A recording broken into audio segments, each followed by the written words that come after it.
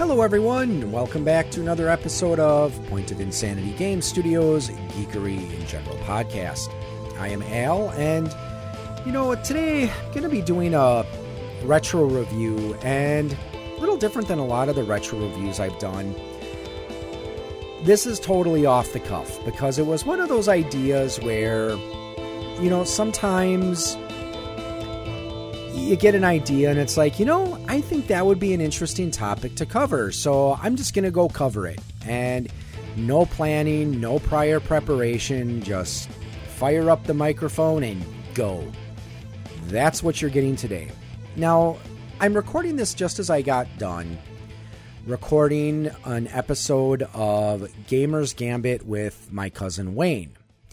And as I mentioned before, when I had him on in an episode of my show of Geekery in General, when we were talking about Chrono Trigger versus Final Fantasy VI, which one was the better, RPG. And I mentioned on that episode that I actually talked about Wayne every now and then before he was actually on the show, except I usually just referred to him as my cousin. You see, I originally grew up in the town of New Berlin, Wisconsin, and he lived up in Appleton, Wisconsin. So sometimes when we would go up to visit, usually we'd stay at a local hotel. And one of the reasons we would come up to visit, not just because of family, my dad's brother still lived up in the area, but since my dad originally was from this area, he still had some family friends that lived in the area too. So we'd come up to visit Wayne and his parents, or we'd come up to visit some of my dad's old friends from high school. And, they all had kids within a few years of each other. So it was always a lot of fun, especially when we would go on camping trips. And, one of my fondest memories from youth is there were 3-4 other families that we were friends with, and we'd go on these big camping trips where we'd go to a local park, and we didn't get like a group site, but we would all try to get campsites that were close together, and that it was just a lot of fun. So usually when I went to the setup, as I was saying before, usually when I went up to Appleton, my family stayed in a hotel. The one that I always remember us staying at was called Guest House Inn. It was a 4-building complex. Unfortunately, right now only 2 of the buildings are still up, and I know it was a Baymont Inn for a while, and then I think it became a La Quinta. I'm not sure what it is right now. If any of you ever are driving on Highway 41 North and you get to the College Avenue exit, that hotel that you're going to see right off the highway, that's the one I'm referring to. So, like I said, a lot of fond memories from that place. But one year, when we came up to visit, instead of staying at the hotel, I asked if I could go sleep over at Wayne's house. And that's when he introduced me to the NES. Because, as I was saying before, you gotta remember at this time, the only video game systems I was used to was the Atari 2600 and it was either in Intellivision or ColecoVision. So when I first saw a Nintendo, I was actually quite impressed with those 8-bit graphics. And I remember we played Super Mario Brothers and Legend of Zelda. I think he also had Castlevania, so we played that as well. And of course, he had Super Mario Brothers. He also had Duck Hunt. And usually whenever I did come up to visit him for, weekends, or sometimes I remember there were a couple summers where, I just came up and stayed at his house for, a week, a few days, like a week or so. We would spend a lot of time playing Nintendo. And one of the books I remember that he had was called The Official Nintendo's Player's Guide. It black cover, bold white letters, and then on the side it had some colored tabs. Because back then, Nintendo, they identified the different games they had with a little graphic in the corner. There was the Adventure series, which had looked like a guy swinging over a pit of water. Sports series, which had a tennis racket, a baseball, a golf club, all kind of crossing each other. Action series, which was an explosion. The light gun series, which had the light gun. The programmable series, which had just a picture of a NES controller. And that was actually one of the smallest of the game series next to the robot series. Also, there was the educational series, which had a picture of a graduate hat on it. So those three were all pretty small as far as what titles fell under that category. And then finally, there was the arcade series. So this was your port of popular arcade games like Donkey Kong, Donkey Kong Jr., Pac-Man, Popeye. And then, as I mentioned before, there was also the Robot series, which had 2 games. And I think the educational series only had one, Donkey Kong Jr. Math. There may have been another, I'm not sure. But I remember back in the day when, depending on which Nintendo set you got, because they actually had different sets. There was the basic set, which I think just had the NES and then 1 or 2 controllers. I think there was a set that had Super Mario Brothers as a pack-in. The set I had was, I think they called it the deluxe set. It had the game system, 2 controllers, the light gun, and then the combination cartridge of Super Mario Brothers and Duck Hunt. There was also the other version that had the game system, the controllers, the light gun, and then had the robot, Rob. Now, I think that one came with, I know that one came with Gyromite. I'm not sure what else it had. I don't know if it had Mario Brothers or Duck Hunt. And then later they released the version that had the exercise pad on it. So that one came bundled with Mario, Duck Hunt, and I think it was World Class Track Meet. But again, depending on the version of you got, it came with the Official Nintendo Player's Guide, a complete review of over 90 games for your NES. I wouldn't necessarily say all of them are full reviews, though. Some of them actually do go quite in depth. Others, it's just kind of a little blurb. Also, another thing I remember that was kind of cool is the early Nintendos came with a poster. So it would have a screenshot of one of the games, and then it had a little short description, and there was a check mark. So the intent was that, as you got the games, you could check off the ones you had. And I think I did that with mine. I'm not sure if I marked it up or not. And I think they also did have some versions that didn't have the check marks. It, of course, changed over the years. I don't think they continued that practice into the Super Nintendo era. But on to the review of the game series. Now, there's, as I said, the title says, or the cover page says in-depth reviews. But as we're going to see as I review this book, not really true for all of them. So the first game was probably the most iconic and classic game of the NES era next to Super Mario Brothers, and that was The Legend of Zelda. So this one was actually really helpful if you didn't have the instruction manual. It told you the basic plot, how you had to gather the Triforce. It also told you about the different swords. Also had the different items, told you what they did, and then had the different monsters. So it told you a little bit about them, like Tektite lives in rocky places. It approaches Link by jumping. And then the Wizrobe uses magic motion and throws a strong spell at you. So also the Dark Nut. Its offensive power and defensive power are both very strong. Don't go in front of it. Attack from the sides.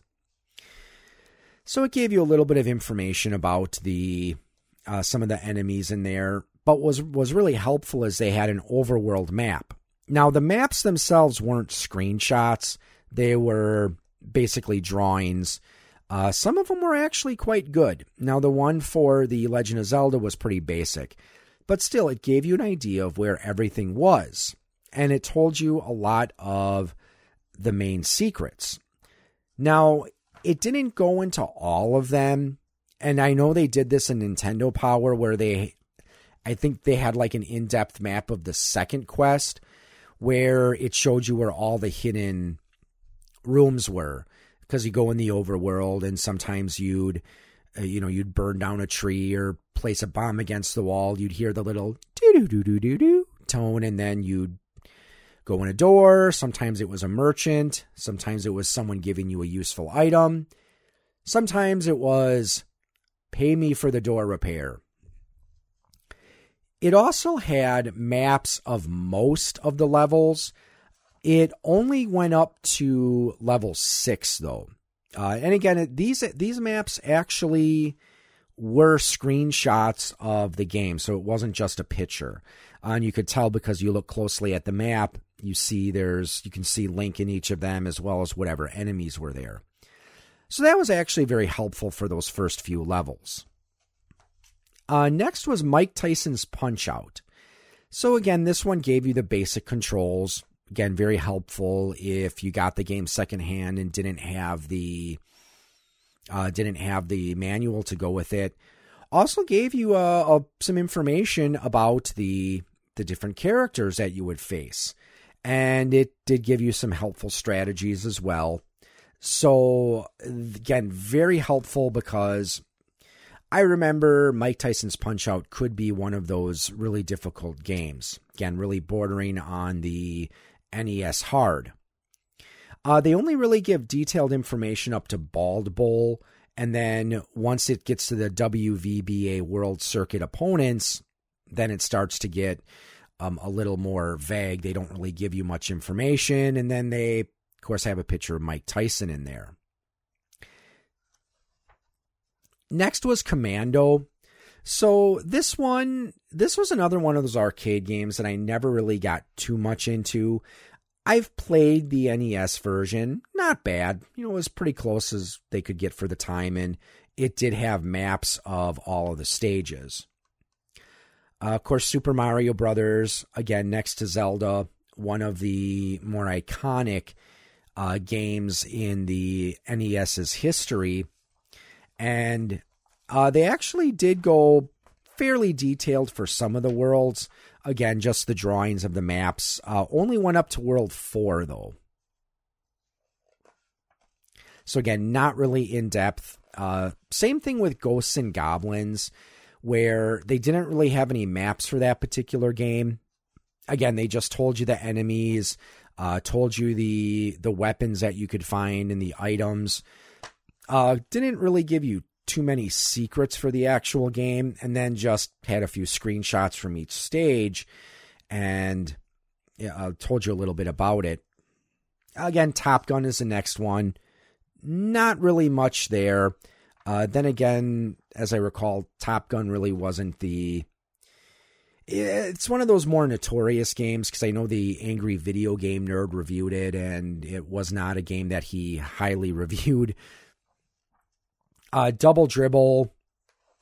Let's see. Zelda 2, The Adventure of Link. Now, this one they didn't really give too much information on. It did give you an overview of the first part of the world map. And then it also gave you maps for the first 3 palaces, though they call them cathedrals for some reason. Next is Metroid. And this was actually very invaluable, because Metroid was one of those games that made you feel like a rat in a maze. And Wayne and I, we were on the Gamer's Gambit we just recorded. We talked about how that game made you feel like a rat in a maze. And part of the challenge of the NES Metroid is you didn't have a map to reference. So if you were playing that game and you were stuck, this was really extremely helpful because as far as I could tell, it does give you the complete map of the game. And of course, and then it has it does have some hints where it gives you a pretty good walkthrough of some of the important places you want to go. Which again was helpful because since there was only so much they could do with NES games back then, you didn't have people you could just talk to tell you where you needed to go or give you hints. Rad Racer, just a couple pages on that one. They talk about all 6 of the courses. Rad Racer is one of those games I personally never got into. Ring King, I've played this one and actually wasn't bad. I mean, it was okay. It wasn't the greatest, but one of the things I did like about that game is how you could distribute your stats among your boxer. So you could try to play more offense or defense. Gradius, again, they do give you the secret Konami code, so they tell you about that. Other than that, it's just a basic overview of the stages and the power-up. Kid Icarus, in my opinion, another one of those classic games from the NES era. Again, they do actually give you a real in-depth review of this one, where they do cover the stages. Let's see, they do cover the stages up to Huge Draw. I think that's the last one before you get to Skyworld. So then as I recall, though, the Skyworld stages I think were a little more straightforward. But again, it does give you a nice review because it does tell you a lot of the items and some of the enemies that you fight in the game.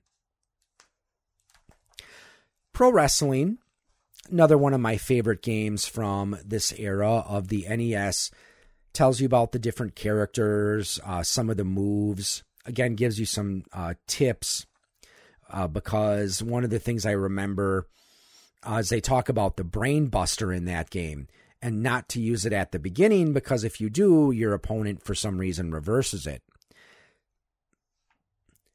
Castlevania. Again, it gives you a good review of the different items, the weapons, the enemies. Tells you a little bit about the bosses. The only problem I have with that is they tell you with the Grim Reaper that it's best to position yourself as far away as possible and attack with a boomerang or dagger. Not really. I've actually found with the Grim Reaper, your best bet is to have the holy water or the firebomb as they call it in here and wait till he gets in the center of the screen on the platform and then just torch him. Because the firebomb is probably the most broken weapon in that game because anytime you hit something with it, it froze in place for a little bit. So you could just sit there whipping him and chucking firebombs at him and he couldn't do anything. So that actually was the best way to beat him, in my opinion. So again, they go through the stages here, but they only really give you detailed information up to the end of the Mummy stage. And then from there, you're pretty much on your own. Excite Bike, though a sport game, this one was actually considered part of the programmable series. And this is one of the situations where the version we got in the US was not as good as the one they got in Japan because, and I remember I had a friend back when I was a kid who used to have this game, and there was this option save and load. Well, I don't know why they didn't take it off for the NES version, because if you go to save or load, it just sits there and you have to reset the game. Because back then with I think it was the Famicom disk system, you actually could save your tracks that you created.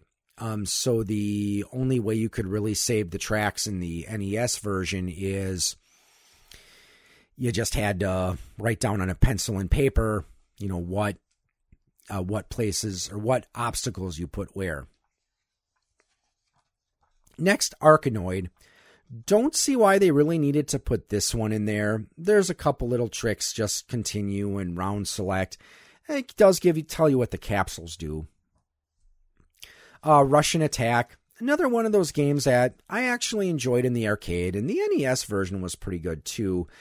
This one, they don't get in depth. They give you maps for stage 1, 2, and 3, and I think there's like 1 or 2 stages beyond that. So again, they also tell you a couple of secrets in there, also tell you about the different weapons and the different enemies. Donkey Kong, again, I don't know why they call it an in-depth review. Well, and again, there's not really much to that game for the NES in the first place. Rygar, this is one of those games that you needed a map for that one. They tell you a little bit about the power-ups and that. Well, they don't really tell you about the enemies. They just show you pictures of them. Rygar was one of those games that it could be difficult because it was kind of a long game, at least as I remember, and it didn't have a save or a password. So if you got tired of the game, you pretty much had to pause it, turn off your TV, come back later, and hope that no one accidentally turned off your NES while you were away. But it does give you a map of the stages, and it does even give you the map of the last castle, and does tell you a little bit about the last boss, Liger. Which, from what I understand, the way you would pronounce the hero's name and the last boss's name in Japanese are actually very similar.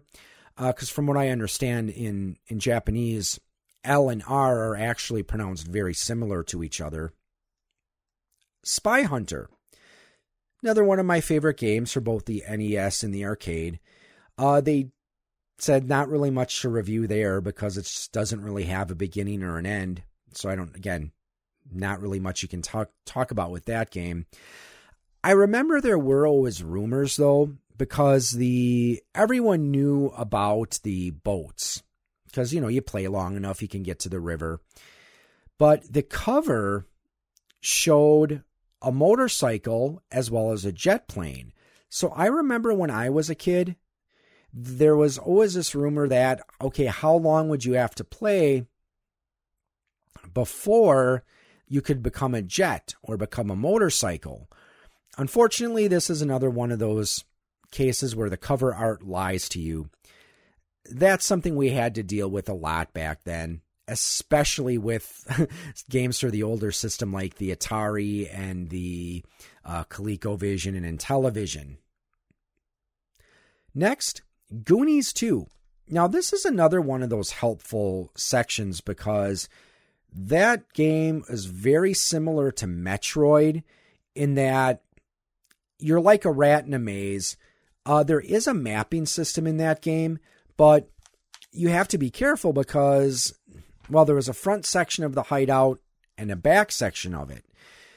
And not only that, there were also 3D mazes. Well, not true 3D mazes, but you get what I mean. It switches to a semi-first person view where you see Mikey from behind behind him. And this is one of those games where it took a lot of trial and error, because when you were in these, well, let's just call them first person sections for lack of a better term, you had a menu of options. And sometimes to progress, you had to either hit a section with your fist or later with the hammer. So this is another one of those games where having that review was extremely useful, and they actually do give you the complete walkthrough of that. Akari Warriors, again, just a simple but fairly entertaining game. I don't know if it necessarily translated as well from the arcade, because in the arcade it had the special joysticks where it had like a dial on the top, so you could turn and face one direction while moving in another. But it tells you again about the different vehicles, as well as how much, or the different enemies and how many points you get for defeating them. Gives you the maps as well, and also gives you a handy guide where it tells you where some of the hidden items are. as well as the continue code. Next, Kung Fu. So, again, this one they don't have any maps. They just tell you about the different bosses and enemies. Also, one of the famous secrets in that game is it's like the 12th enemy in the level. If it's not a knife thrower or a tom-tom, if you defeat him with a jump kick, you get an extra 5,000 points. So those were the quote-unquote in-depth reviews. Like I said, not all of them necessarily deserve being called in-depth. And then at the end, they had they called it the game guide. And this one, it was just a little blurb, a couple of paragraphs about the games that were, at least a lot of the major games that were available for the system at that time. So again, they go into the like winter games, Muscle, the stadium events game. Yeah, that's the one that because that one was one of those games that had an interesting history. I think it was originally released by a third party and it was called Stadium Events, but then Nintendo took over the license of the game and they re-released it as World Class Track Meet. But yeah, in the last part, not really a lot of useful information about the game itself. Again, just a very, very brief, just a couple paragraph description of the game and kind of get you interested in it. And that is my quick, off-the-cuff, impromptu review of the official Nintendo Player's Guide. So I'm sure that it's not really completely necessary nowadays because, of course, you got walkthroughs and you can always go to a strategy site. But back then, back in the day, something like this was actually extremely helpful. Again, especially for those games like Metroid and Goonies 2, where you needed a map to find your way around. Otherwise, you can get hopelessly lost. Not sure how much they cost on the secondary market. I got mine in a used video game store for, I think it was like $15, but it wasn't exactly in the greatest condition. I admit I got it purely for nostalgic purposes. And that's perhaps one of the best reasons to get it.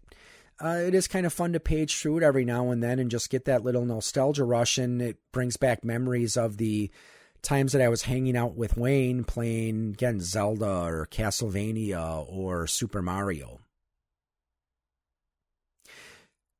Well, that's all I have to say about this topic for now. Again, I do apologize that this was a off-the-cuff, not a very well-edited episode. I just wanted to get this episode out before because I'm going to be a bit busier near the end of the week, so I'm not going to have as much time to really do an in-depth, researched and edited episode for this week. But with that said, I'd like to thank you for tuning in and have a good evening or morning or afternoon, whatever it is, wherever you are, and happy gaming.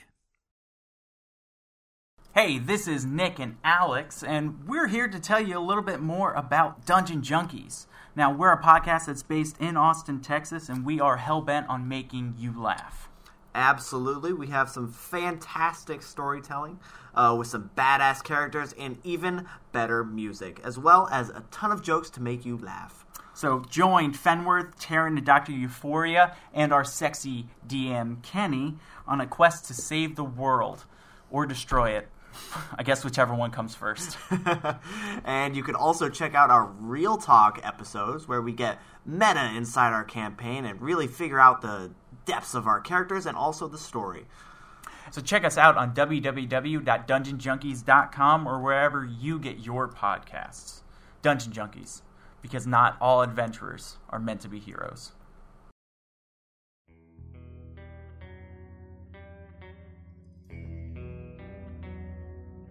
You have been listening to a program from the Point of Insanity Network.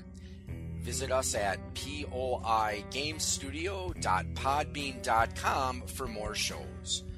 Follow us on Facebook and follow us on Twitter at POI Game Studio.